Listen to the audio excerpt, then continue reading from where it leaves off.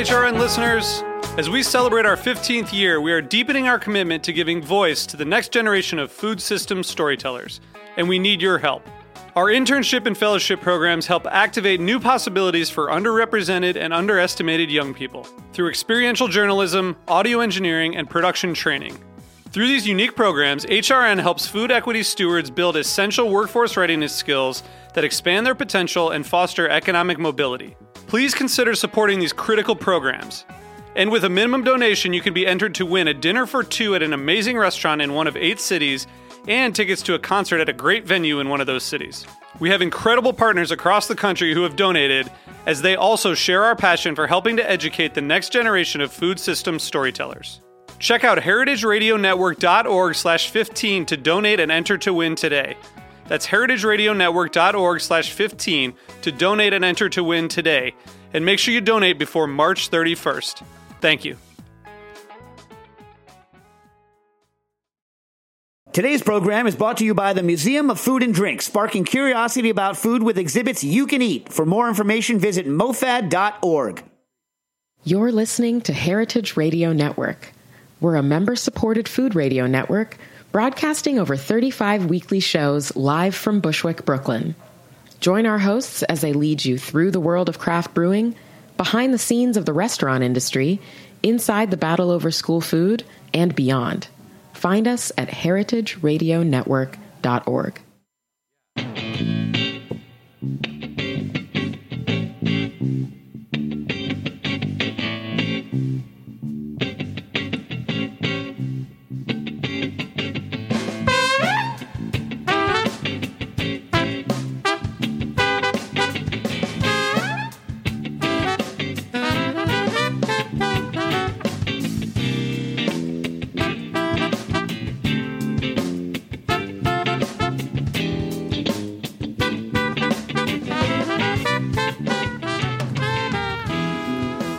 Welcome to the Grape Nation, your weekly wine journey. Our guest is Patrick Cappiello, wine director, partner at Rebelle and Renegade Wine Dinner in New York City.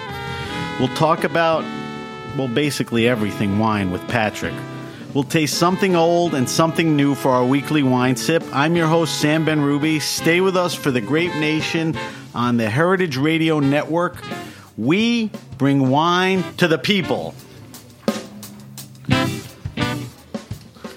Patrick Cappiello is the multi-award-winning wine director partner at Rebelle and the Renegade Wine Dinner in New York City. He's chef sommelier for the La Paulie Burgundy Festival, food and wine host for Playboy magazine, and creator of 40-ounce wines. So that's the proper intro. Now I'm going to do the alternative intro. Okay? I can't wait. Patrick Cappiello, also known on Mulberry Street as Patty Caps, is the tattoo-clad, saber-rattling, metal T-shirt-loving, video game-playing wine guru at Rebelle on the Bowery in New York City, where he's the partner and wine director and founder of the Renegade Wine Dinner. When he's not hanging out with the bunnies, he's the food and wine host for Playboy magazine and also chef sommelier for the wine orgy that we know as La Paulie. Patrick is also the creator of highly addictive 40-ounce wines. Patrick, welcome to the show. Oh, my God. Thank you. It's good to have you here. I've been looking forward to this. Me too. I'm sorry it's taken me so long. You've been chasing me. Very persistent, and I appreciate it. This is one of my favorite places to be. Just because I get to crush pizza and drink beer while I'm working, I guess. God bless Patrick. Patrick is a big supporter of Heritage Radio Network and has been on a lot of shows. I have. All right, Patrick, we want to assume that my listeners, some know about you, some don't. So I want you to quickly tell us about your journey in life and wine that got you to the point where you're at now, which is Rebelle. Yeah, totally. So work me up to that. Well, I mean, I've been in the restaurant business since I was very, very young. Pardon me, I'm super hoarse today. I'd like to say it's because I'm sick, and I'm Patrick kind of was at the Ranger game. We're not supposed to talk about that. I'm opening a restaurant in Philadelphia. I'm going to be fucked because all the Don't worry about it. Patrick was at the Ranger game, and both of us are going tomorrow night. I'm goddamn right. Let's go Rangers. All right, sorry. Yes, I started in the restaurant business when I was 15, and have done literally everything there is to do, from washing dishes to bussing tables. Tell to people where you grew up. I grew up in Rochester, New York. America's most beautiful city. It's a pretty amazing place. I grew up in a very loving household, lower middle class, household that had no interest in wine. My parents gave no shits about wine and never had it on the table, so I had no exposure to it. After many years in the restaurant business, I moved to Cleveland, Ohio, and I worked at a restaurant called the Baricelli Inn. A guy named Paulie Manillo, owned this great restaurant. It was probably the finest, like the most fine dining restaurant in Cleveland, Ohio. It's gone now, but great restaurant. And Paul was super passionate about wine and had a great cellar. And he provided his cellar to guests of the restaurant. It was the wine list was basically his personal cellar. It was a great list. And I have a copy of it. Good. Great food too. Yeah, I know he's a great chef. So I didn't really know anything about it or really care about it, but I noticed that the waiters that were working next to me, and it wasn't a pooled house. This is back in the day. I mean, I'm old, so there actually was a time when pooled house didn't exist. Yeah, I mean, yeah. So I noticed that the waiters that were there that were selling these expensive bottles of wine were walking home with way more money than me. And I was like, you know what? There's probably something in this. Like, maybe I should learn about this wine stuff so that I can make more money. So it was 100% greed that drove me into the wine business. But after I started learning about it, and the first book I had was Kevin Zraly's Windows on the World, was a super inspirational book. And the more I learned, the more I read, the more I tasted, the more excited I became. And so then How long were you at that restaurant? I was there for about a year, and then I moved to New York. And Paulie, you know what's funny? People say, why would you go to Cleveland? And I guess the answer is because I live in Rochester. It's like a step up, right? Actually, my ex-wife was doing her master's degree. She was? That's why I went to Cleveland. Okay. There you go. So Paul Manillo recommended Tribeca Grill as being a restaurant to go to because he was friends with the chef. He's like, they have a great wine program. And that's when I started at Tribeca Grill. 2001, August of 2001, I started at Tribeca Grill. David Gordon was the wine director. But you didn't go into the wine program. I was a waiter who spent a fuck ton of wine in the cellar. I was like, I'm interested. I want to learn. This is a blossoming program. When I started, it was like 800 bottles on the list. And by the time I left, they had won the Grand Award from Wine Spectator. I was the first sommelier that they had on the floor there, working with Yoshi Takamura, who was one of my best friends, who was a great sommelier and worked with me at Veritas as well. So yeah, then that happened. 4 years at Tribeca Grill. Tim Kopech came knocking and asked me if I wanted to take a position at Veritas. And in 2005 was not a bad time to be there. So quickly tell people what Veritas was. It was a terrific restaurant. Great chef. Was it Scott Bryan? Scott Bryan was the chef when I was there. But the wine program was off the charts because there was two collectors, Steve Verlin, who God rest his soul, and Park B. Smith, who were huge, passionate collectors who basically opened their personal cellars up to the restaurant for sale. So this wine list was unreal. Old vintages of Burgundy and Bordeaux and crazy amounts of champagne and all this interesting wine that you couldn't get anywhere. And they were really letting it go for like no money at all. Right. Which was super inspirational. So that was a pretty amazing 4 years. I tasted more great wine in those 4 years, and I've said this probably more times than I care to, but I definitely tasted more great wine in that 4 years than I probably will ever taste in my career. It was unreal. Like, so as good as Tribeca Grill was, Tribeca was that great. List evolved. Amazing. The Veritas list was like top of the game, especially right? at that time. Yeah. At that time. So then after I left Veritas in 2009. But wait, slip something in. Yeah. Because we'll talk about it at some point. There's the Burgundy Festival, La Paulée. You started La Paulée. You started. Well, Daniel Jonas, whose event it is, he created La Paulée. When I was working at Tribeca Grill, he started it the year before 2000. He started it, and I used to work it for him. I used to be one of the somms, and over the course of time, David Gordon was the chef sommelier there solo. He was the guy running the sommelier team. So at some point in the last 5 or so years, David started to have an interest to kind of scaling back his workload. So they brought me on board as one of the somms that help run the show. So I'm super lucky to have two guys that I love and look up to allow me to help run something. In the end, unfortunately, they're making me manage 110 sommeliers, which is like hurting. And how many years have you been at that? A room of cats. It's 5 or 6 years now. I've been doing that with David. Yeah, wow. Yeah, and Risto Zazovsky, who's the other chef somm there. So from the Maria Group, correct. Right. So, yeah. So then that Veritas I left. Sorry, I'm rushing it. I'm trying to get us. No, onto the you're doing a important good stuff. job. Very admirable. You may get the award for the best and fastest biography. Oh, Levy Dalton once told me, you always tell the same fucking story. Can you please say something different for once? So I'm trying to follow his advice. Then I took a job as the wine director of Gilt Restaurant, which is a 2 Michelin star restaurant in the New York Palace Hotel that Paul Lieberent was the opening chef for. Jason Ferris, who was the head sommelier there before me, or the wine director there before me, started a really great wine list. It was like probably an 800 bottle list I walked into, and they had an interest in acquiring a Grand Award from Wine Spectator. So they gave me kind of an open checkbook. I mean, the Sultan of Brunei owned the place, so what the fuck? Like, and it was 2009. No one was buying wine. I remember being in like at Restaurant Danielle during like Zacky's auctions and like being like one of 4 people that were actually bidding on wine, and I was just like taking stuff for so cheap. I remember, like it was pretty amazing time. It was a scary time for wine, but so I built that wine list up to over 3,000 selections. We won the Grand Award when I was there, and then that restaurant unfortunately closed. And why did it close? It closed because the hotel was purchased by a Midwestern finance company that didn't see the value of a 2 Michelin star restaurant and a wine cellar worth $2 million that never made any money. Wasn't Cirio Macchione in there before you guys? Yeah, that was where Le Cirque 2000 was there. It was it was a weird time for them. Kind of an interesting space. Yeah, totally. Yeah, it's crazy. But it's a hotel that's run by a union, and you know, labor costs being what they are with the union service staff was challenging, and we could never turn a profit. Coming? Well, it was always union when I walked into it. No, but did you see the fact that it was going to close? Yeah, when these guys bought it, I mean, I saw when they walked in. These guys said, you know what I mean? They weren't wearing the same shoes as the guys from the Dorchester group. Like, these guys were wearing, like, Florsheims, and the guys in the Dorchester group were wearing, like, Louis Vuitton. Right. It's a little different, so their appreciation for whatever it was, and like, not my style. I don't give a shit about any of that. Like, all that fancy stuff is not me, but it was where I worked, and yeah, I saw the writing on the wall real quick. We knew we were in trouble.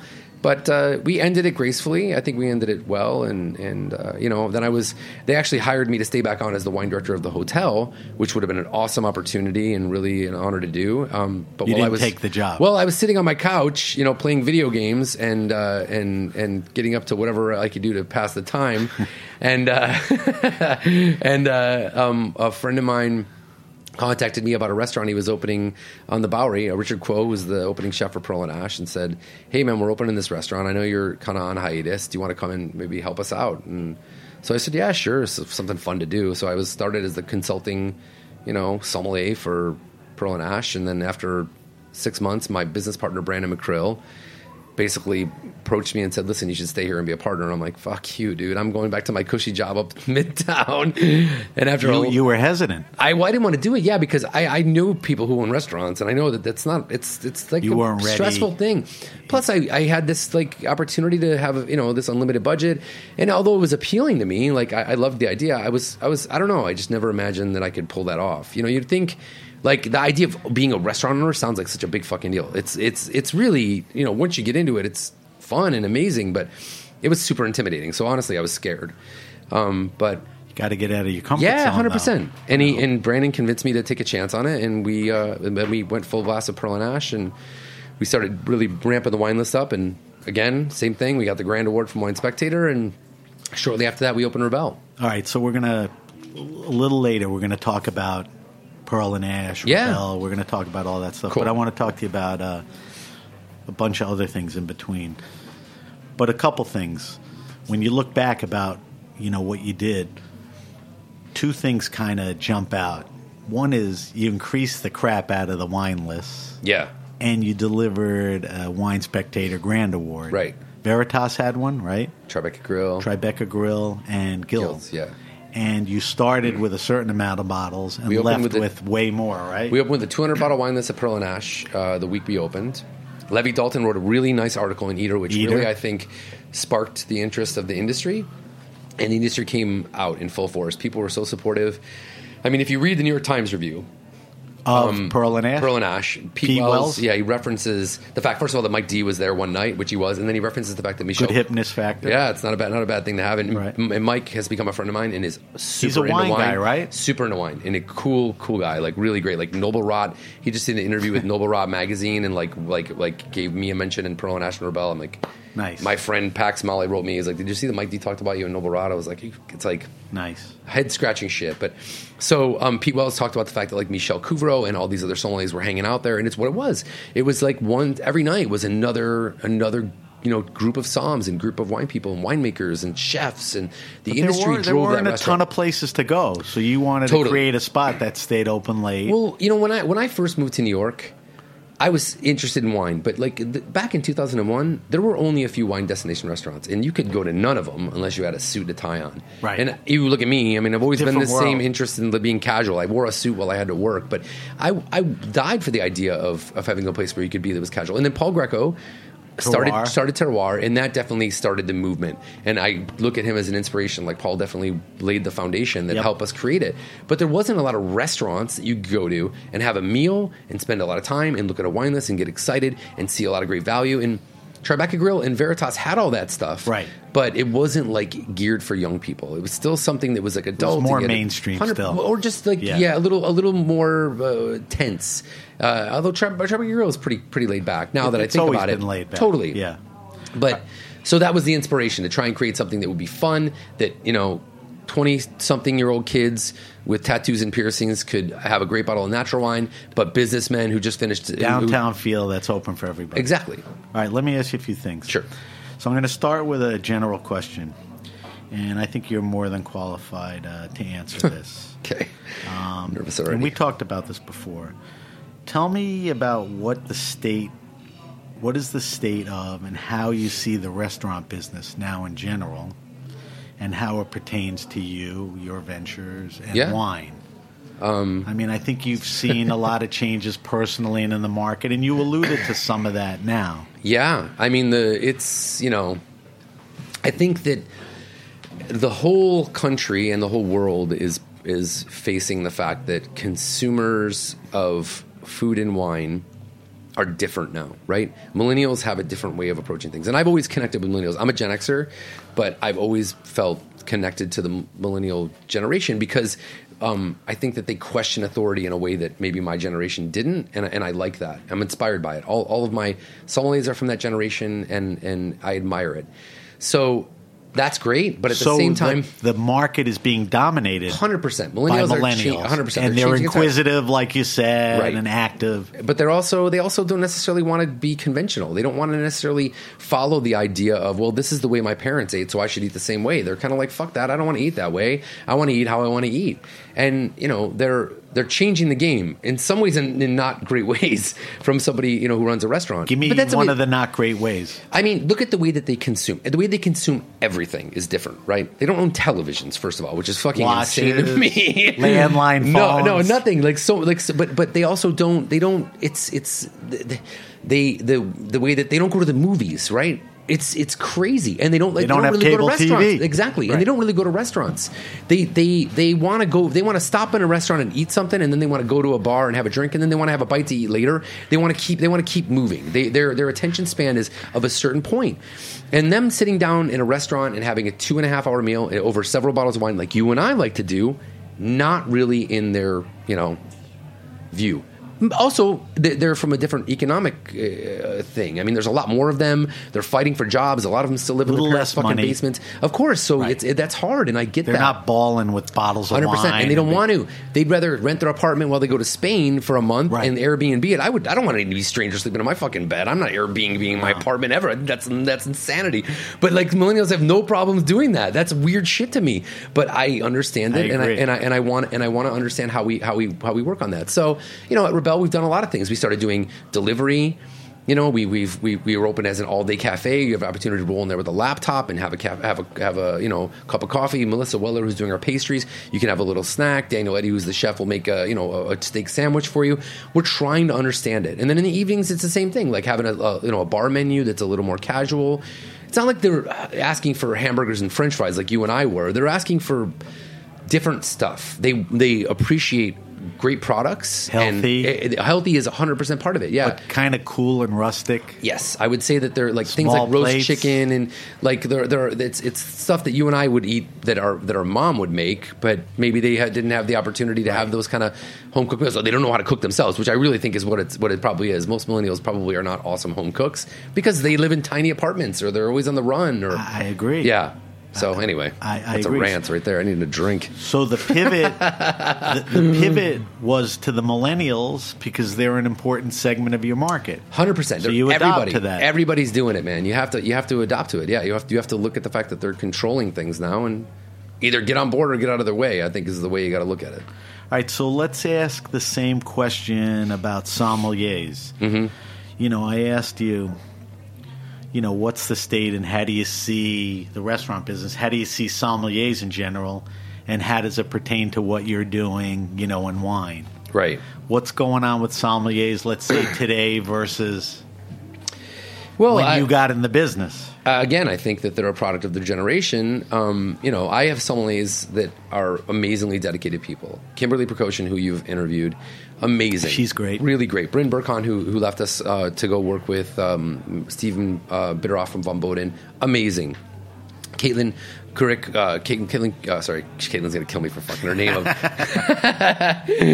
Caitlin is going to be the head som for our restaurant that we're opening in Philadelphia. Also an amazing hard worker. So plenty of great examples of millennials, and their staff that works under them are also amazing, supportive, and great. But I'm lucky to have this roster of people who work hard, and we've had plenty of people who started in the wine program and then gave up, and that's difficult to see, but I think that it's an example of the fact that sommeliers nowadays want a shortcut to what they see as what a sommelier is or what success is, and I think that's true for millennials as a generation.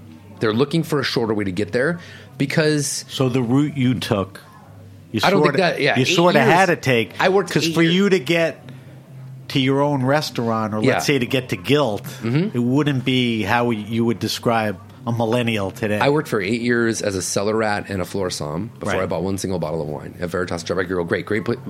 Great places, admittedly, to work, but I never bought a bottle of wine until I was 36 years old. No one does that. Right. No one does that. So millennials have changed the game as far as 100%. But I think it's for good and bad. I think that they've encouraged, because there's such interest in it and a passion for it, that restaurateurs see that there's access to sommeliers and that people that actually want to buy and sell wine to their guests. So they'd be like, wow, I should have a sommelier. But in some ways, I think restaurants that probably should not have a sommelier have brought that on, and then since they have, two things have happened. They've changed the role of what a sommelier is. There's a lot more sommelier roles now that involve a lot more management, a lot more hours, a lot more duality. Like they're having to do a ton of other things as opposed to concentrating on the wine list, which I think burns them out. And then I think also the fact that there are restaurants that probably can't really afford a wine program that would warrant a sommelier. If you have a 50-bottle wine list, just have a manager. Train your waiters. Exactly. You don't need a sommelier on the floor. Yeah. That guy's going to be bored and leave. Yeah. So I think that as a result, there's been a lot more sommeliers that have become unemployed. And now we have, you know what I mean? It's like actors, right? I mean, there's a lot of unemployed actors in this city. And I think that there's right now a lot of unemployed somms in the city. But it's not because there aren't jobs for them. I think that they just want to be like Raj Parr. Like they look at Raj and they're like, Raj busted his ass. Man, that guy came here as an immigrant and worked his ass off to be where he is. He didn't get to be Raj Parr overnight. He worked very hard to get where he is. And that's not the job. No. Raj Parr is like the retired version of a sommelier and an amazing version of it. But that's not actually the job. You know, I think of two people. I had Kevin Zraly on last year. And he said when he started in the business, there were maybe 5 restaurants with sommeliers. Completely. He goes, now you go into a restaurant and there's 5 sommeliers. Mm-hmm. You know, so that has changed. And a good friend of mine who was on, Gary Vaynerchuk, is all about patience and paying your dues. Totally. And it doesn't sound like the sommeliers today, you know, want to put the chops in, you know, to get where they want to be. Yeah. All right, so a good segue to that, because of millennials, is social media. I want to talk to you about social media, because I think it's important to you and to your places. Sure. Let's first talk about how social media has changed the wine game. And how you embrace it. Sure. I think, I've talked about this before with other people, but I always pay pay up to Mike Madrigal and Raj Parr for two guys that really taught me about it. Because I'm actually not super. I'm a pretty introverted person across the board, even though I seem like I'm not. I don't, I have the same 5 friends. Like this dude is wild. I mean, I have a lot of fun with my friends. I'm not going to lie. Those guys will tell you I'm not an introverted person, but I'm not overly trying to make new friends. Right. I've never been on Facebook. I've never been on MySpace. I don't know what any of that shit is. When Raj Parr came to me at Guild, he's like, dude, how does nobody know about this great wine program you have? I'm like, I don't know. I mean, I did it. They should have. It's here. Is it you have to tell people? It was a teeny bit young then, and it shows you how ahead of it Raj was. 100%. Because then it was borderline. Now, if you don't do it, it's like, what's your problem? Yeah. He basically signed me up for Twitter that night, and I was like, Jesus, all right. And then, Instagram came around. I got on Instagram because I like taking photos. So my friends, who are mainly artists and designers, all were like, oh, we're on this thing. You should check it out. I was like, oh, this is awesome. You can take pictures and show them with your friends. That's the kind of thing I'm going to do. I don't need to worry about ex-girlfriends from high school coming back after me or whatever it is that everybody's afraid of to go on Facebook. Yeah. I don't Same want that. here. I don't no want interest. that. I had nobody was nice to me in high school. But you have a Rebelle those Facebook page. people. Yeah, I don't want anybody from high school who didn't give a shit about me to contact me on the internet. To this day, so fuck those people. I'm right with you. So that's why I'm not on it. But there's Rebelle. I guess there's Rebelle Facebook. I don't know who somebody controls that, but it's definitely not me. There is. But so the Instagram became interesting to me. So really, Instagram, I've been on it since it started. You can look back at my feed. I think somebody made me look at some point. I don't know what the first year was that I was on it, but it's a long time. But it wasn't back in the day pictures of wine, and then slowly but surely I started realizing, if I take a picture of a bottle of wine, people seem to be responding, and then all of a sudden some guy comes up to me and says, "Oh, I follow you on Instagram." And I'm like, that's super fucking weird that you're telling me that, bro. But okay, cool. Welcome to the restaurant. And then what it is. You 100%. Don't think about it. Yeah. But guys are checking in every day. What's Patrick doing? That's an honor. And you're an influencer. That's super cool. And I hope that I'm doing it justice. And I hope that people continue to want to support the restaurants because of it. And I'll do it. I mean, I remember one time I took a picture of my nephew and niece in front of a Waffle House. And I think I got 3 people acknowledged it. And I'm like, you know what? Okay, so people don't give a fuck about my personal life. Great. I'll never take a picture of anything having to do with my personal life again. So that's how social media works for you personally. I mean, that's how you've embraced it. It gives me an opportunity. You're not gaga about promoting yourself, promoting. It's promoting yourself. Of course, let's be honest about what it is. But it's not. You do it at your pleasure type thing. I try to be responsible with it, and I appreciate the power of it, and I'm psyched that it exists. So let's talk about how social media has changed, sort of the wine game. And I could tell you that, to sort of stimulate this conversation, when you and I were a little younger and nerdy in wine, there were 2-3 guys that were voices. Yeah.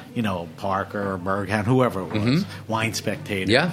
Now, social media, the internet, has opened it up, to the point where there's a million voices. I mean, do you see, Raj Parr has a voice. Huge you one. have a voice. Yeah. Do you see that? Totally. I think it's, I think in some ways the playing field has kind of been evened by it. I think, if you're a journalist or a critic, you have a different, you have a different level of power, right? When you're a sommelier, you only have an influence on the people that are in your dining room. Right. Traditionally. Right. When you're a critic or a journalist, you have access to all these people that are following what you're doing in a periodical or in a newsletter or in a magazine.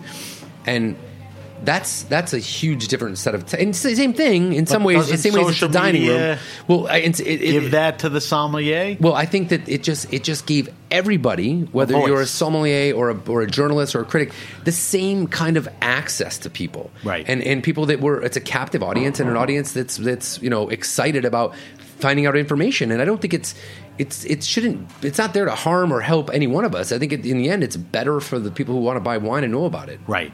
There's way more voices. Way more. People that are and people can select and choose. Right. If they're like, I don't like this asshole because he drinks too much natural wine, or I don't like this guy because he drinks too much fancy, old French wine, then you can make your decision and you can say, I don't want to hear his voice. And you just shut him off. I find a lot of discovery on it. Yeah. I could see things that you're doing and what you're drinking. When you're Completely. traveling, obviously if you're traveling, you're stopping at certain wineries. Those are important to you. Yeah. Or you're anxious to see them. That's an influencer thing. And everybody, has that. Right. So there's a huge amount of discovery. So we see social media as a positive.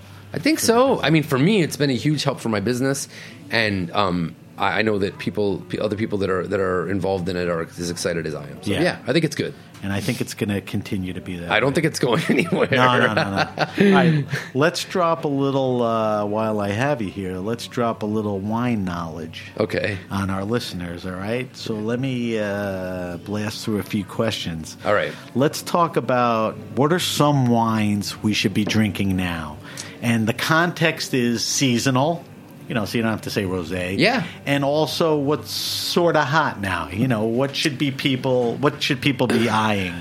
This is all your opinion and direction. I mean, I'm still very psyched on what's happening with the new young generation of American, not California, not new California, new American winemakers. And, looking at like a Chris Matheson. Amazing kid. Lakes. Awesome example. Like Bellwether, I think, is awesome. And I know Chris really well, and I think he makes fucking great wine. I had him on, and he was terrific. I mean, I think that there are, and obviously what's happening, there's producers in Oregon that are doing the same thing. Like a Walter Scott or something. Well, White Rose I think is great. Bodecker I think is great. I mean, I think there are young producers that are focusing on more classic kind of winemaking techniques. And really making wines that deliver from the rural areas. Bellwether, Chris Matheson. Give me the Washington guys. Give me the specifics. Who'd you mention? In Oregon or Oregon? Oregon. I think White Rose is great. And White Rose, that's the winery? Yeah, Bodecker is another one that's really great. And then in California, I mean, you got people like Michael Cruz, who is just like fucking slaying it. Scott Schultz from Jolie Lade is great. And then you have the guys that kind of were leading that charge, like Steve Mathiasen and Pax Male, Raj They're like old timers at this point. I mean, those guys started the movement, I think, that inspired the rest of the world. And and then you have even people like, for me, looking at somebody like Maynard James Keenan, who's a friend, and I'm a fan of his music. So Maynard J. Keenan is the lead singer of Tool, and Pussifer and A Perfect Circle, right? And he is Arizona-based. He makes wine in Arizona. And he started his own wine, and he's truly dedicated. I know you were out there not that long ago, right? Mind. Yeah, he's out of his mind. Yeah, I am. He's an intense dude. And amazing. But if you see what he's doing out there, it's pretty spectacular. And the wines are great. They have gotten, I mean, I've tasted the wines from the inception. When he was making it with grapes blended from Paso Robles, they started off very good. But, I mean, they started off good. I shouldn't say that. Right. I don't think he's listening. Well, thank God he got better. But if he is listening, go fuck yourself, man. I don't care. But they're great now, and he's really trying to change the way that he's making wine in a way, because now he's really making the wines. He had a guy that was making the wines that turned out to be not such a great dude and kind of screwed him over a little bit. And I think that he didn't have the freedom to express himself the way that he does now. But now he's really on. The guy makes the wine. He doesn't tour in the fall because he wants to make wine. So I guess the takeaway is, you don't even have to look outside of the country. There's some exciting wines and winemakers all over the U.S. outside of, what people perceive as just the Napa-Sonoma area. 100%. Which is a nice thing. All right, while we're on that, let's talk about natural wines. Since I've been doing this show, the natural wine movement has been in place. But I've heard a million different voices on this. The Raw Wine Fair came out to Brooklyn last fall. It was cool to have that. They had a great showing. I think you're an advocate of natural wines. You carry all the mainstream and natural. Just tell me your take on natural, organic, biodynamic, wines. Are they good? Why are they good? Why are they important? I discovered natural wine. I always do my finger quotes when I say that shit, because who even knows what that means. I discovered those wines through a very good friend of mine who was a mentor, a guy named Joe Doherty, who has sadly passed away, and he was a guy who was super into the wines, but he used to come to Veritas all the time and was happy to drink Roumier, or not just Roumier, not even fancy stuff, like regular, just normal, Great Burgundian producers like Mounier Gibourg, back before it was Mounier Gibourg. But he also would be interested in these wines that we didn't have on the wine list at Veritas, and he would bring bottles in from time to time for me to taste, and I grew interested in them, primarily from the Loire Valley. And when I started at the hotel, he would come there and really kind of help me add a lot of that stuff to the wine list. He was a true influencer and enlightened you. Huge mentor to me. And not much noise outside of him interacting with you and all. Well, I didn't really have many people to look to, because I really wasn't part of that cool kids kind of crew who were drinking those natural wines back then, because they didn't come to Veritas. You know what I mean? I remember coming to I remember coming to, maybe probably it was like Marlowe and Sons or someplace that I went to Brooklyn. back in the day. And I remember being with a bunch of friends, and I was like this fancy wine guy who worked at this in the New York Palace Hotel or Veritas. And they were like, oh, the wine guy is going to choose the wine, give him the wine list. And I remember looking at the wine list, I'm like, I don't know. I didn't recognize one single fucking name on the wine list. And now that's probably half the wines on my wine list at Pearl and Ash, but or at Rebelle, or whatever, any of the places. But you know, it was a weird time because it wasn't something that was in my life. And most sommeliers have the reverse experience where they start off drinking this cool geeky stuff, and then eventually they get the chance to taste all this really regal stuff. So tell people what the attraction is. Obviously, if you weren't attracted, you wouldn't move towards it. For sure. What you know? Well, I wasn't going home, on a sommelier's celery and drinking First Growth Bordeaux or Grand Cru Burgundy, because you can't do that. You know what I mean? So I had to drink something, and so then I kind of fell in love with Beaujolais first, and then I discovered the Loire Valley, and there was some great stuff in there that really turned me on. And those are hotbeds for natural wine. Those guys naturally do natural wine. Yeah, it's crazy. Totally. So that really kind of spawned the interest. And then when I had the ability to start buying it, which was at the hotel, I was buying like crazy and tasting all these natural wines. No one, I mean, they're still there. No one was buying those wines. Who the hell was going to go to a 2 Michelin star restaurant and drink a bottle of La Pierre Beaujolais like for, $39, whatever it was at the time? That's crazy. Yeah. So how would you describe, is there a difference or is there a description of organic, biodynamic, natural wines versus, well-made Burgundies, Bordeauxs? I mean, what's the appeal? What's there? Well, I mean, there's a crossover there. I mean, all those terms you use, there's crossover, right? There's biodynamic producers who make wine in Burgundy. For example, Domaine de la Romanée-Conti is a biodynamically farmed domain. They follow the Rudolf Steiner 100%. The ram's horn in the dirt thing. Leroy is another one that does the same. So Chateau Latour is biodynamically certified. Does anybody know that? No, because they don't put the label all over, and they don't talk about it, and they don't go to raw wine fairs ever. Right. So they kind of don't have to. Well, no, I mean, but still, at the same, so there's crossover there, and there's plenty of conventionally farmed shit that claims that they're natural wine. So I don't think you can. And there's hard because you can say you can trust certifications and all that stuff. I think you have to. In the end, you have to taste wine.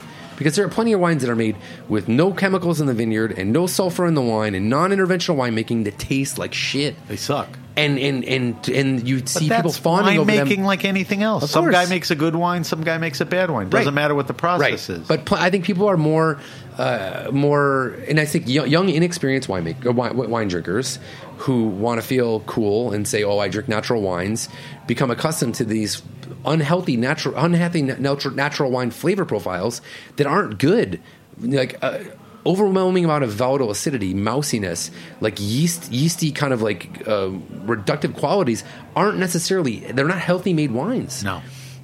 So I think that to take on those things and say to forgive them and say, not just to forgive them, but to say that's great. This wine's so fucked up. This is great. Let's all talk about how great it is. I think it's gone. The pendulum has swung so far to the other way where it's like a very dangerous place to be. Yeah, very dangerous. And I see it even with my sommeliers. There are times where I taste wine with them. I'm like, let's look at this for a second, right? Or let's leave the bottle open for a day and let's check back on it and see where it's at. I try to be a voice of reason in some way. I'm not saying I know everything, or I'm the person that should try to mediate it or let's balance it or whatever. Let's think realistic about it. Yeah. Just because it doesn't have sulfur in it doesn't mean it's good. But do you think a good biodynamic or organic wine, is there a purity and an energy to that wine that doesn't exist in a similar wine, or that's not fair to say? I've had plenty of examples of domains that make wine with that are experimenting with it, that are looking at it and struggling with it and realizing that they need to do it. And a lot of them have been converted. A good example is Roeder, right? A very famous sparkling wine house, like amazing, right? Right. And the winemaker there is super passionate about biodynamics and has been trying to convert the estate over, but obviously he's dealing with probably a board of rich guys who are controlling him, and he has gone through the process of transitioning some of the vineyards into biodynamics, and he'll walk you through the vineyards and you'll see the difference. He'll be like, that vineyard was farming with chemicals, that vineyard is farming biodynamic. Wow. And you can see which is obviously the better one, and then he'll take you into the cellar and he'll be like, this wine was made from grapes that are all farmed biodynamically, and this is from conventionally farmed, and you can see a difference. And not just see a difference, there is as you said, a more energetic, intense thing that's with those wines that are being farmed in this way, in a biodynamic way, that it makes it taste more exciting. and you know, so done well, it does possess those I think traits. so. Again, Cool. within balance, or within reason. Yeah. All right, so let's talk about what you're doing now. And what you're doing now is, we talked a little about Pearl and Ash, which was your first restaurant. Yep. Closed down, not for bad reasons, just you're moving it. We closed it. Yeah, I think that, you know, the landlord who was my partner. We had a great lease when we started, and you know, the neighborhood has changed, and you know, he's a businessman. He has to conduct his business. So I think that, you know, at some point he was excited for us to look at getting fair market value for the space, but with the concept that we had, I don't think we could afford to do it in that space. So you're going to carry on and move it to another space. So we're moving it to a new space. So stay tuned for. We're looking in the West Village. Yeah, we're looking. Are in the you West looking Village. at 2017, 18? I think, you know, since we have another project and possibly even another one happening before that, I think we're going to wait until Could be after next this year. Okay. Because I think it's probably better anyway. Let's give some people some time to miss it. And let's jump into Philly. You're opening a space. Opening in a Philly? restaurant. Yeah, it's called. We just announced the name today. Actually, Philly.com announced the name. It's called the Walnut Street Cafe. It's in How'd a building. you get that name? really crazy. Took a team of people to come up with that one.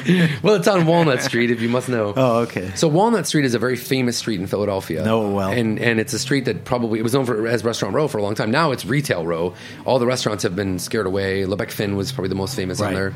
George Perrier. One of my very good friends, Justin Bogle, opened a restaurant in that space called the Vec, which sadly has closed since.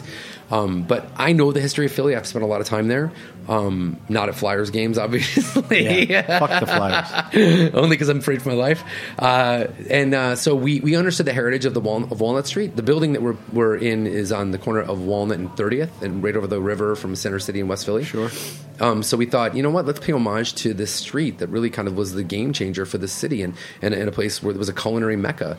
So it seemed fitting to call it the Walnut Street Cafe. So we're opening in June. Oh, so it's mid-June, imminent. mid to late June. Yeah, So we're you almost Philly there. people, keep your eyes out. Yeah, and open fun for wine the list. Wall Chef Street Daniel Cafe. Eddy, our chef from Rebelle, will be the chef there. He will. Brandon McCrill is my business partner. Cool. Is also the director of operations. Yes. So let's talk about Rebelle, which is, you know, your current day job. Yeah. And Daniel Eddy. Yeah. Is the chef at Rebelle. Correct. And Daniel is a Michelin one-star chef. One Michelin star chef. He worked at Spring Restaurant in Paris for many years under Daniel Rose. Super talented, awesome, fun, you know. So really you have great guy. a restaurant wine program where both sides are kind of off the charts. You have an amazing menu. And let's talk about your wine list. You have a very extensive wine list. It's pretty huge. And I think one of the things that you learned and carried through the years is you're not the guy who kills and marks up wines. You talk to me about, you know, why you do that, what it is. You know, I think it's obviously when it comes to running restaurants, especially in a city like New York, there are a lot of things that you have to pay. You have to pay for your rent. You have to pay for your utilities. You have to pay for your staff, which every year now is getting more and more expensive. I mean, minimum wage in the city going up. It's nearly impossible to be a small business owner in this city, and I'm not going to start jumping into politics at this point. But I will say, as a small business owner, as much as I want my staff to be able to succeed and live in a very expensive city, it's hard. Because I don't have that extra money just laying around. So in the end, it's gonna trickle down to our guests. And most restaurants would respond by raising prices. For us, our goal has always been to make the money based on volume. So I look at it like if we keep a low markup on the wine list, you're going to drink more bottles, which in the end is going to mean the same amount of money. The best offerings. Right. And it's going to mean the corrrebelation works. Yeah, I mean, in the end, you sell more wine, and the volume protects you. Very rarely do people walk out of Rebelle sober. I'll say that much. Right. And you know, they're kind of compelled to keep drinking. So let's talk about the wine list quickly. It's obviously a mixture of mainstream, terrific wines, Bordeaux, Burgundy. We talked a little about natural wines. They're there. What's the predominant slant of the list? By country or by type of wine? Yeah, I mean, it's U.S. and French is the predominant slant. Is the core to it. Yeah, and I think we try to strike a balance between classic and new wave is what I would call it, as opposed to Give natural me an wine. example classic example of classic and a classic example of new. I mean, wave. we have a vertical of Chateau Margaux, we have a vertical of DRC, we have a vertical of Roumier. So that's your classic. We have a vertical of Lafarge, doesn't even have to be expensive. And then you have Michael Cruz wines. Yeah, and Marco Cruz, or I have, Aquamarine or whatever. Ultramarine, yeah. Ultramarine, yeah. Right. Verticals of Bernard Bauderie from Chinon, verticals of, gone on from Saint Joseph or Terry Alaman, plenty of great producers, in the old world, as well as a ton of wines from the Jura. We have verticals of Domaine de la Tournelle, a producer that I love that makes wine in the Jura. That I think Tournelle? Domaine de la Tournelle, yeah. Tournelle. Yeah, correct. That's correct. Yeah, Good it's a wine to look for. small husband and wife winemaking team in Orbois. Yeah. All right, and you do some cool stuff there, and stuff that I know, and I've actually attended things you do, and you'll describe them to me. You do a winemaker series. We do. And you've created, and you're famous for your Renegade Wine Dinner. Let's talk quickly about each of those. So the Rebelle Winemaker series came. Wine dinners are something that kind of came up in my life. Working the Palais, working at Tribeca Grill, we always did a ton of wine dinners. So when we opened Pearl and Ash, I was like, I want to do wine dinners here. It seems like a crazy idea. We had this little communal table that fit 12 people perfectly. I'm like, 12 people is the perfect amount of people to have at a wine dinner because it's 2 ounces of wine, so we can do a lot of different wines. So we came up with this idea for the Renegade Wine Dinner, which we started. Well, we just announced our 100th Renegade Wine Dinner, which there are tickets available for. So if anyone out there is interested, that's Patrick number 2. Patrick picks number 2. Yeah. And if you trust Patrick from what you hear or what you know, and you're into wine, the list is off the charts. Yeah, you can make reservations at rebellenyc.com. If you want to sample some, knockout wine. And there's a website that has all the wines. It's renegadewinedinner.com, which all the dinners are listed. We show every dinner that we've done for the past 100 dinners. So that started at Pearl and Ash, and then once we opened Rebelle, we decided we wanted to take a different slant on it and actually have the winemakers there. Because the Renegade dinners, if you've been, they're very they're not. They're educational in whatever way that you as the guest want to have it. There's not a big would you say speech. Renegade is more theme driven? Yeah, but it's also more winemaker. You have a winemaker, and it's his wine. less educational, I would say. Okay, it's more about experiential. The Renegade Dinner. It's about what you make it. You get to taste all these great wines, but there's nobody giving a speech about the wines or talking at you. It's about having fun, drinking and eating, and communing with people that are at the table. At the Winemaker series, we have the winemaker there, which I think if you're going to have anybody talk about the wine, why the fuck do you want me to talk about the wine? Who cares what I think? Have the guy who made them talk about the wine. And that's really what matters. You curate who you bring in. So you've got interesting guys coming in. For sure. We try to in the end we try to bring people in that we know our guests will be excited about it. Right. Not going to say that there are producers that we wouldn't work with, but there are definitely producers that we know are more interesting to our guests. So we try to follow their lead. So if you go on the website is RebelleWinemakerSeries.com or RenegadeWineDinner.com. Right, and if you look at past events, you'll see the depth and the kind of diversity of what's going on there, and it's paired with amazing food. Patrick, we're talking to Patrick Cappiello from Rebelle. We're going to take a quick break. When we come back, we're going to talk about 40 ounce, a project of yours. I'm going to subject you to our wine list. And then we're going to taste a couple of wines on the air, of which one of them is a 40 ounce. So you're listening to the Grape Nation on the Heritage Radio Network. We'll be right back.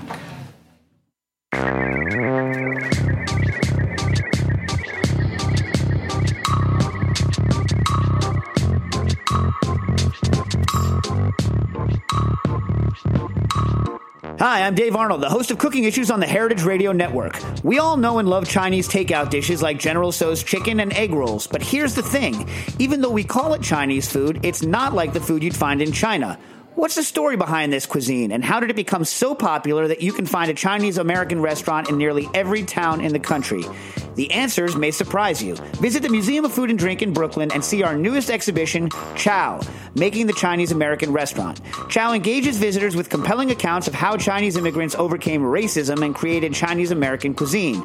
Discover the science behind the flavors of your favorite takeout dishes, feast on rotating tastings developed by the country's most talented Chinese-American chefs, and try your hand at writing your own fortune, which will be baked into actual cookies by a 1,500-pound fortune cooking machine. But what better way to learn, connect, and eat? You can visit Chow at the Museum of Food and Drink on Fridays through Sundays from noon to 6. Tickets and more information can be found at mofad.org. Hey, like what you hear? Heritage Radio Network has plenty more. With fresh programming every week, we've got something for everyone. Trying to start your own food business? Concerned about where your food comes from? Looking for the best wine or beer to bring to a party? Find our shows on iTunes or Stitcher, or head to heritageradionetwork.org to listen live and subscribe to our newsletter.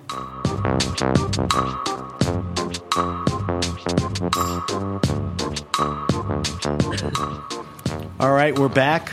We're back with my guest, Patrick Cappiello, proprietor and partner at Rebelle on the Bowery in New York City. I'm going to subject Patrick now to our wine list. I'm going to shoot him a bunch of questions and see what his take is.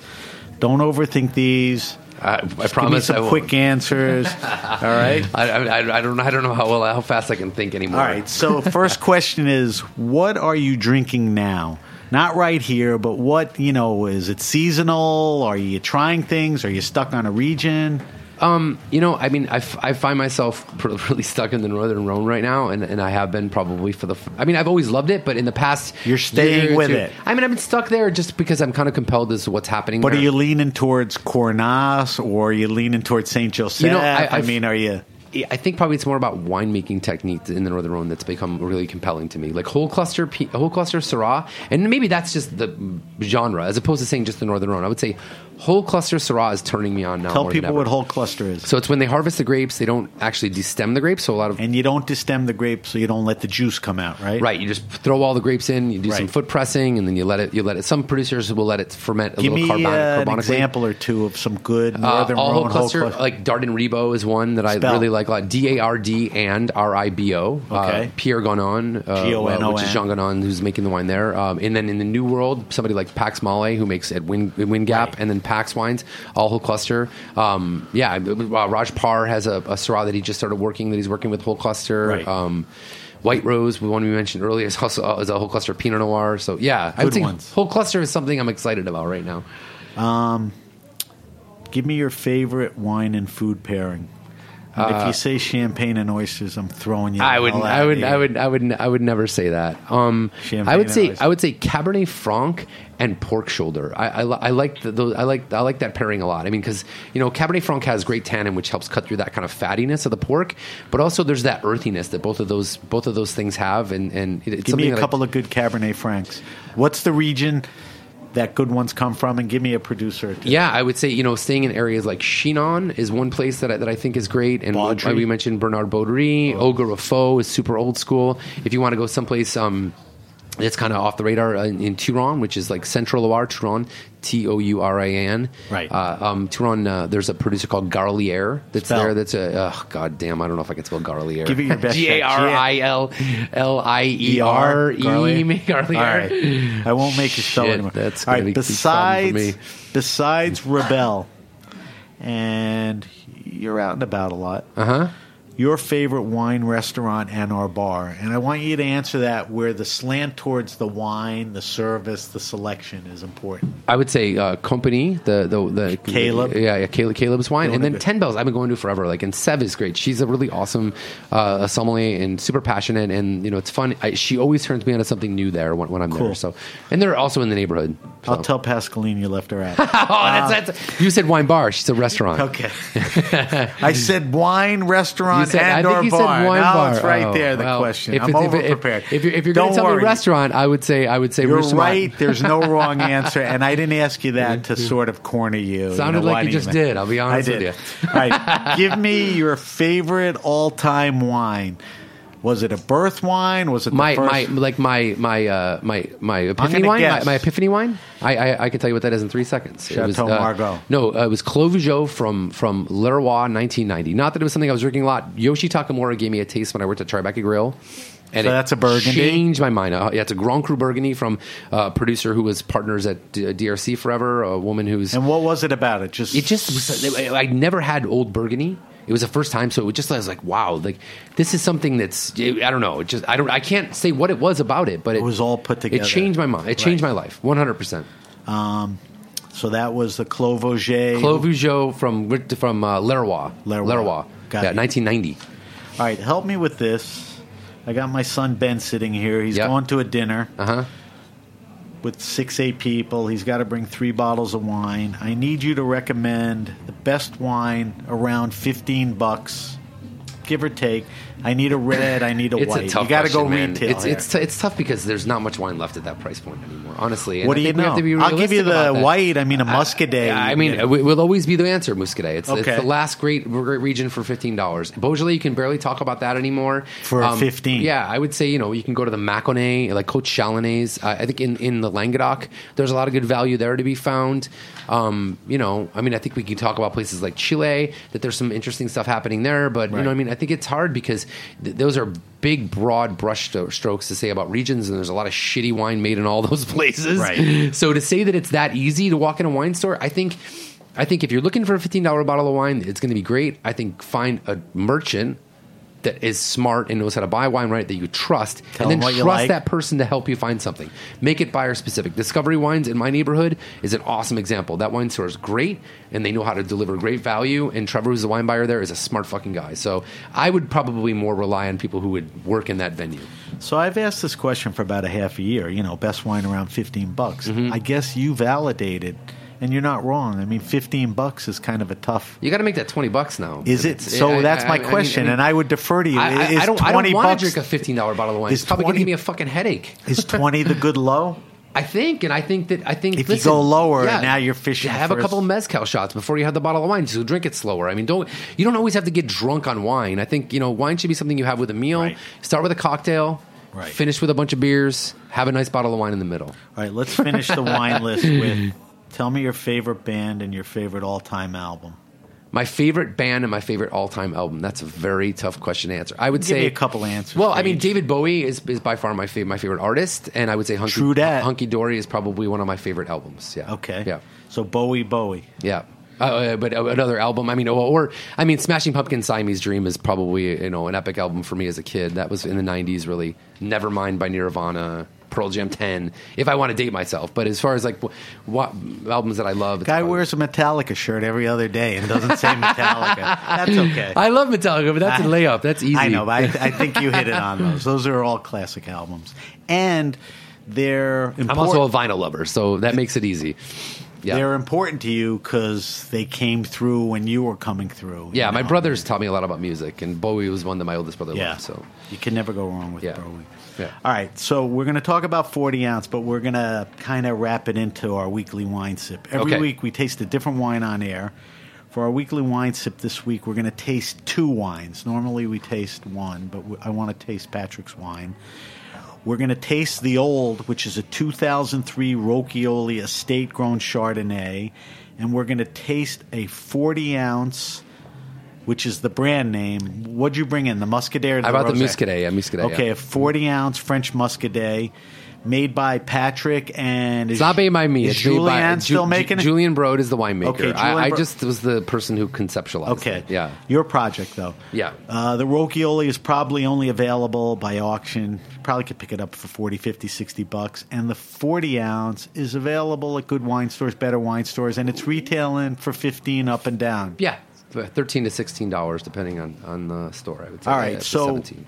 can you tell me a little more? Let's just give me a quick thing about the Rocchioli. So we're drinking a 14-year-old Rocchioli. Totally. From my cellar, good Providence. Is it holding up? Yeah, totally. It's great. And 03 was a warm vintage internationally. In California, it was no different than it was in France, or not no different, but it was a warm vintage. So, but I think it's great. I mean, color is great. It looked So it's a golden yellow. yeah, for sure. And Nose? aromatically, it has kind of those ripe pear kind of aromatics that you get with Chardonnay, but it has some flintiness underneath there too, which I think is more commonly associated with Burgundy. I mean, Let's throw it over the tongue. yeah, let's do it. Yeah, it's great. Good acid, Huge good mouthfeel. minerality, and medium that's to good full length. bodied. Yeah, Still yeah, feel the acid. really great and good, Holding great up length. nice, like huh? you can still taste it a few seconds after sipping it. Yeah, very good. I wouldn't have imagined this wine would be this fresh. Me neither. Yeah. It is pretty fresh for. I hope you know, got a few more. Cali- Hope you got a few more bottles of yourself. It's a good winemaker, and the Provenance was good. Let's of talk those. about the mouthfeel. Yeah, I would say it has it's textural and it has a little bit of viscosity. It hangs there, and there's like kind of a fleshy. zestiness to it, but Yes. yes, there's also kind of a opulence to it. It holds in there. Yeah, really good. Really good. I wonder what the alcohol level is on that, because it holds it well. Back then, the alcohol levels were higher. Yeah, 14%. Is this a typical Big Cali shard? Is it? I would say it's a good example of wines from that era and from that region. And I had a chance to taste a lot of those. So I would say that this is what you would find with Marcusson and Martinelli and Paulmeyer and other producers of that decade. I'm happy to see that it's holding. Yeah, congratulations. All right, we're going to save the best for last now. Ben, will you open up the and we're not comparing the two. No, it's not. It's apples and oranges, but yeah. Let's talk about the project now. Okay. The wine is called 40 Ounce. That's the name of it. They make a rosé. We're drinking the Muscadet. We make a rosé and a Muscadet. The Muscadet was the first wine that came out last spring. It was 2015 vintage of Muscadet. It's made by a young guy named Julian Brode, who is, I think, kind of the next generation of great winemakers in the appellation. He worked with people like Marc Olivier from Cappiello. And then I'm going to go back to the Roquio. Okay. I'll drink it from. Here's a cup. Okay. So Olivier, Cappiello, those are great Muscadet producers. Yeah, for sure. And I think what he was able to do with what Julian learned from those guys was the idea of making wines that have intensity and power, but also finesse and true to the terroir that they're grown in. So he works with all organic and biodynamic farming. This vineyard is transforming from organic to biodynamic currently. These are 30-year-old vines. The grape that they grow in Muscadet is called Melon de Bourgogne, and it's a common pairing with oysters, actually, now you mention it. Muscadet is a great oyster, it's great. Seafood. So I was visiting the winery with my partner, Chris Deser, who we conceptualized the wine together with. And this bottle, which looks a lot like a 40-ounce, if you grew up... A 40-ounce malt. Yeah, it looks just like the same bottle. It's a screw top. Yep. It's sort of that soda 40 ounce malt. It's actually a liter bottle. It looks cheap, but it's not. Right. Well, and that was the idea, was when we saw it on the shelf, we were like, shit, what is that bottle? And he said, well, we bottle grape juice in it and sell it at the market. And we said, well, would you bottle wine in it? And he's like... So you saw it at Julian's We saw it at place? Julian's winery in the cellar. That they bottled grape juice you to... Right. So we asked him if he would be interested in bottling wine in it, and he said, I guess, but why? Because they don't have ounces in France, right? Right. So it's a metric system. Right.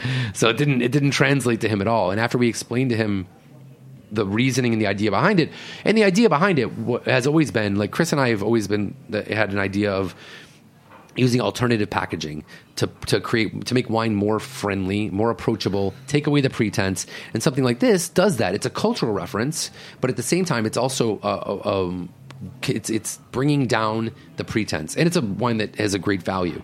So we looked at this as being an opportunity to do that. I came home from France after talking to Julian. I said, let me see what I can come up with.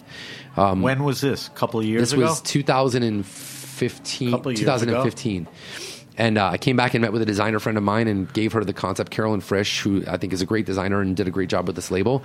I talked a lot about inspirational kind of images, like 40 ounces of Old English and Mickey's Big Mouth, the ones that I drank as a kid. I mean, I grew up in skateboard culture in upstate New York, and I drank a lot of 40s as a kid through high school and college. Quick. Yeah, I mean, it's a cheap way to get a buzz. Yeah. So we kind of conceptualized this idea of trying to package this like this, make it affordable, make it approachable, make it fun. And make it quality. And make it great. And healthy wine made organically and have it taste great, which was the most important thing. I mean, what do you think of it? You just tasted it. Well, let's yeah. I want you, because you're better at this. So the color is kind of a pale yellow, right? Yeah. Let's talk about the nose. Yeah. I'm too busy drinking it, sorry. I mean, aromatically, minerality is the first thing I get, right? It has kind of that crushed oyster shell. Which you get with Muscadet anyway. 100%. And there's a little bit of that fruitiness. I think you get some of that stone fruit in it, right? Yes. Yeah, I mean, definitely stone fruit, wet stone. Yeah. A little of that. I mean, good characteristics. Yeah, thanks. And then wildflower. Yeah, floral. There's a floral aromatic as well. Definitely, not overpowering, but there. So it's got a great nose. All right, let's throw it over to the tongue, boys.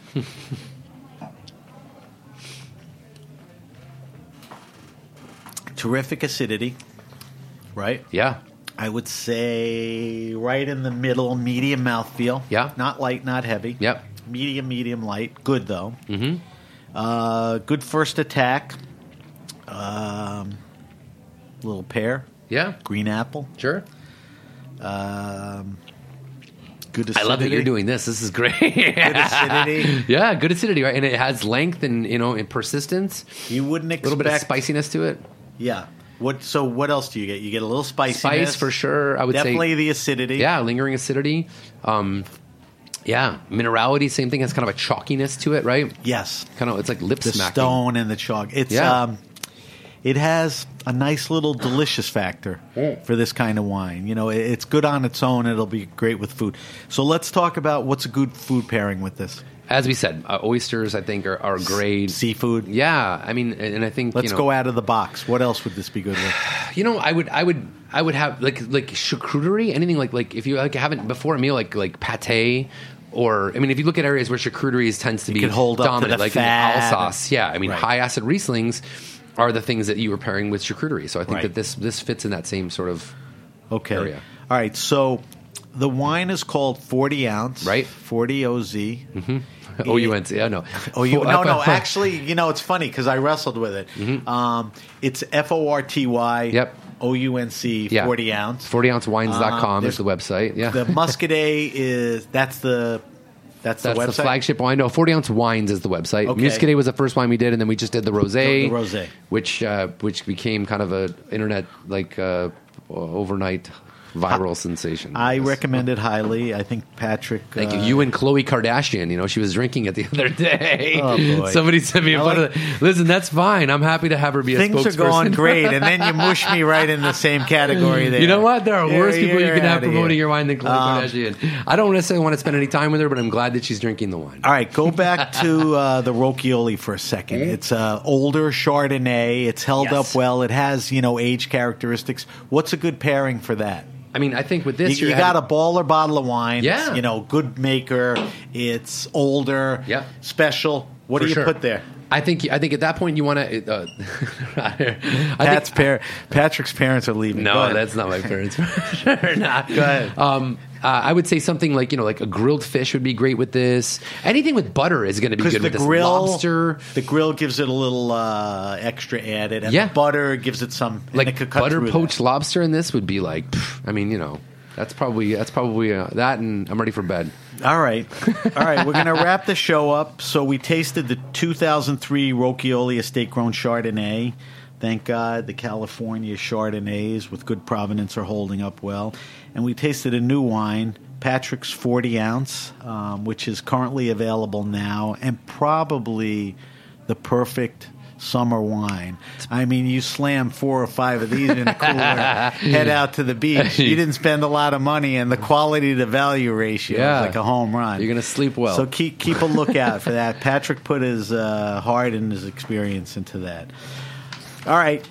If you have a question, a wine happening, or an event, hit me up at samatthegrapenation.com. That's Sam at the Grape Nation. Follow us on Facebook, and that's Under the Grape Nation. We're going to post Patrick's wine list answers on our Facebook page. We'll give a mention to the 40 ounce. Follow us on Instagram at SBenRuby and Twitter at BenRuby. And Patrick, where can people find you on social media? Patrick Wine.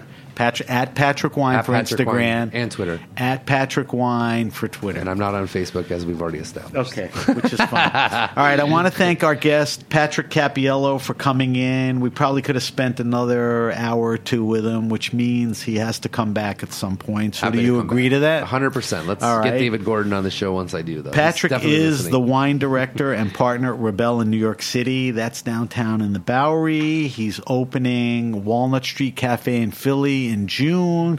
Keep an eye out for Pearl and Ash probably next year. I want to thank our engineer Vitor and everyone at the Heritage Radio Network. I'm Sam Ben-Ruby, and you've been listening to the Grape Nation.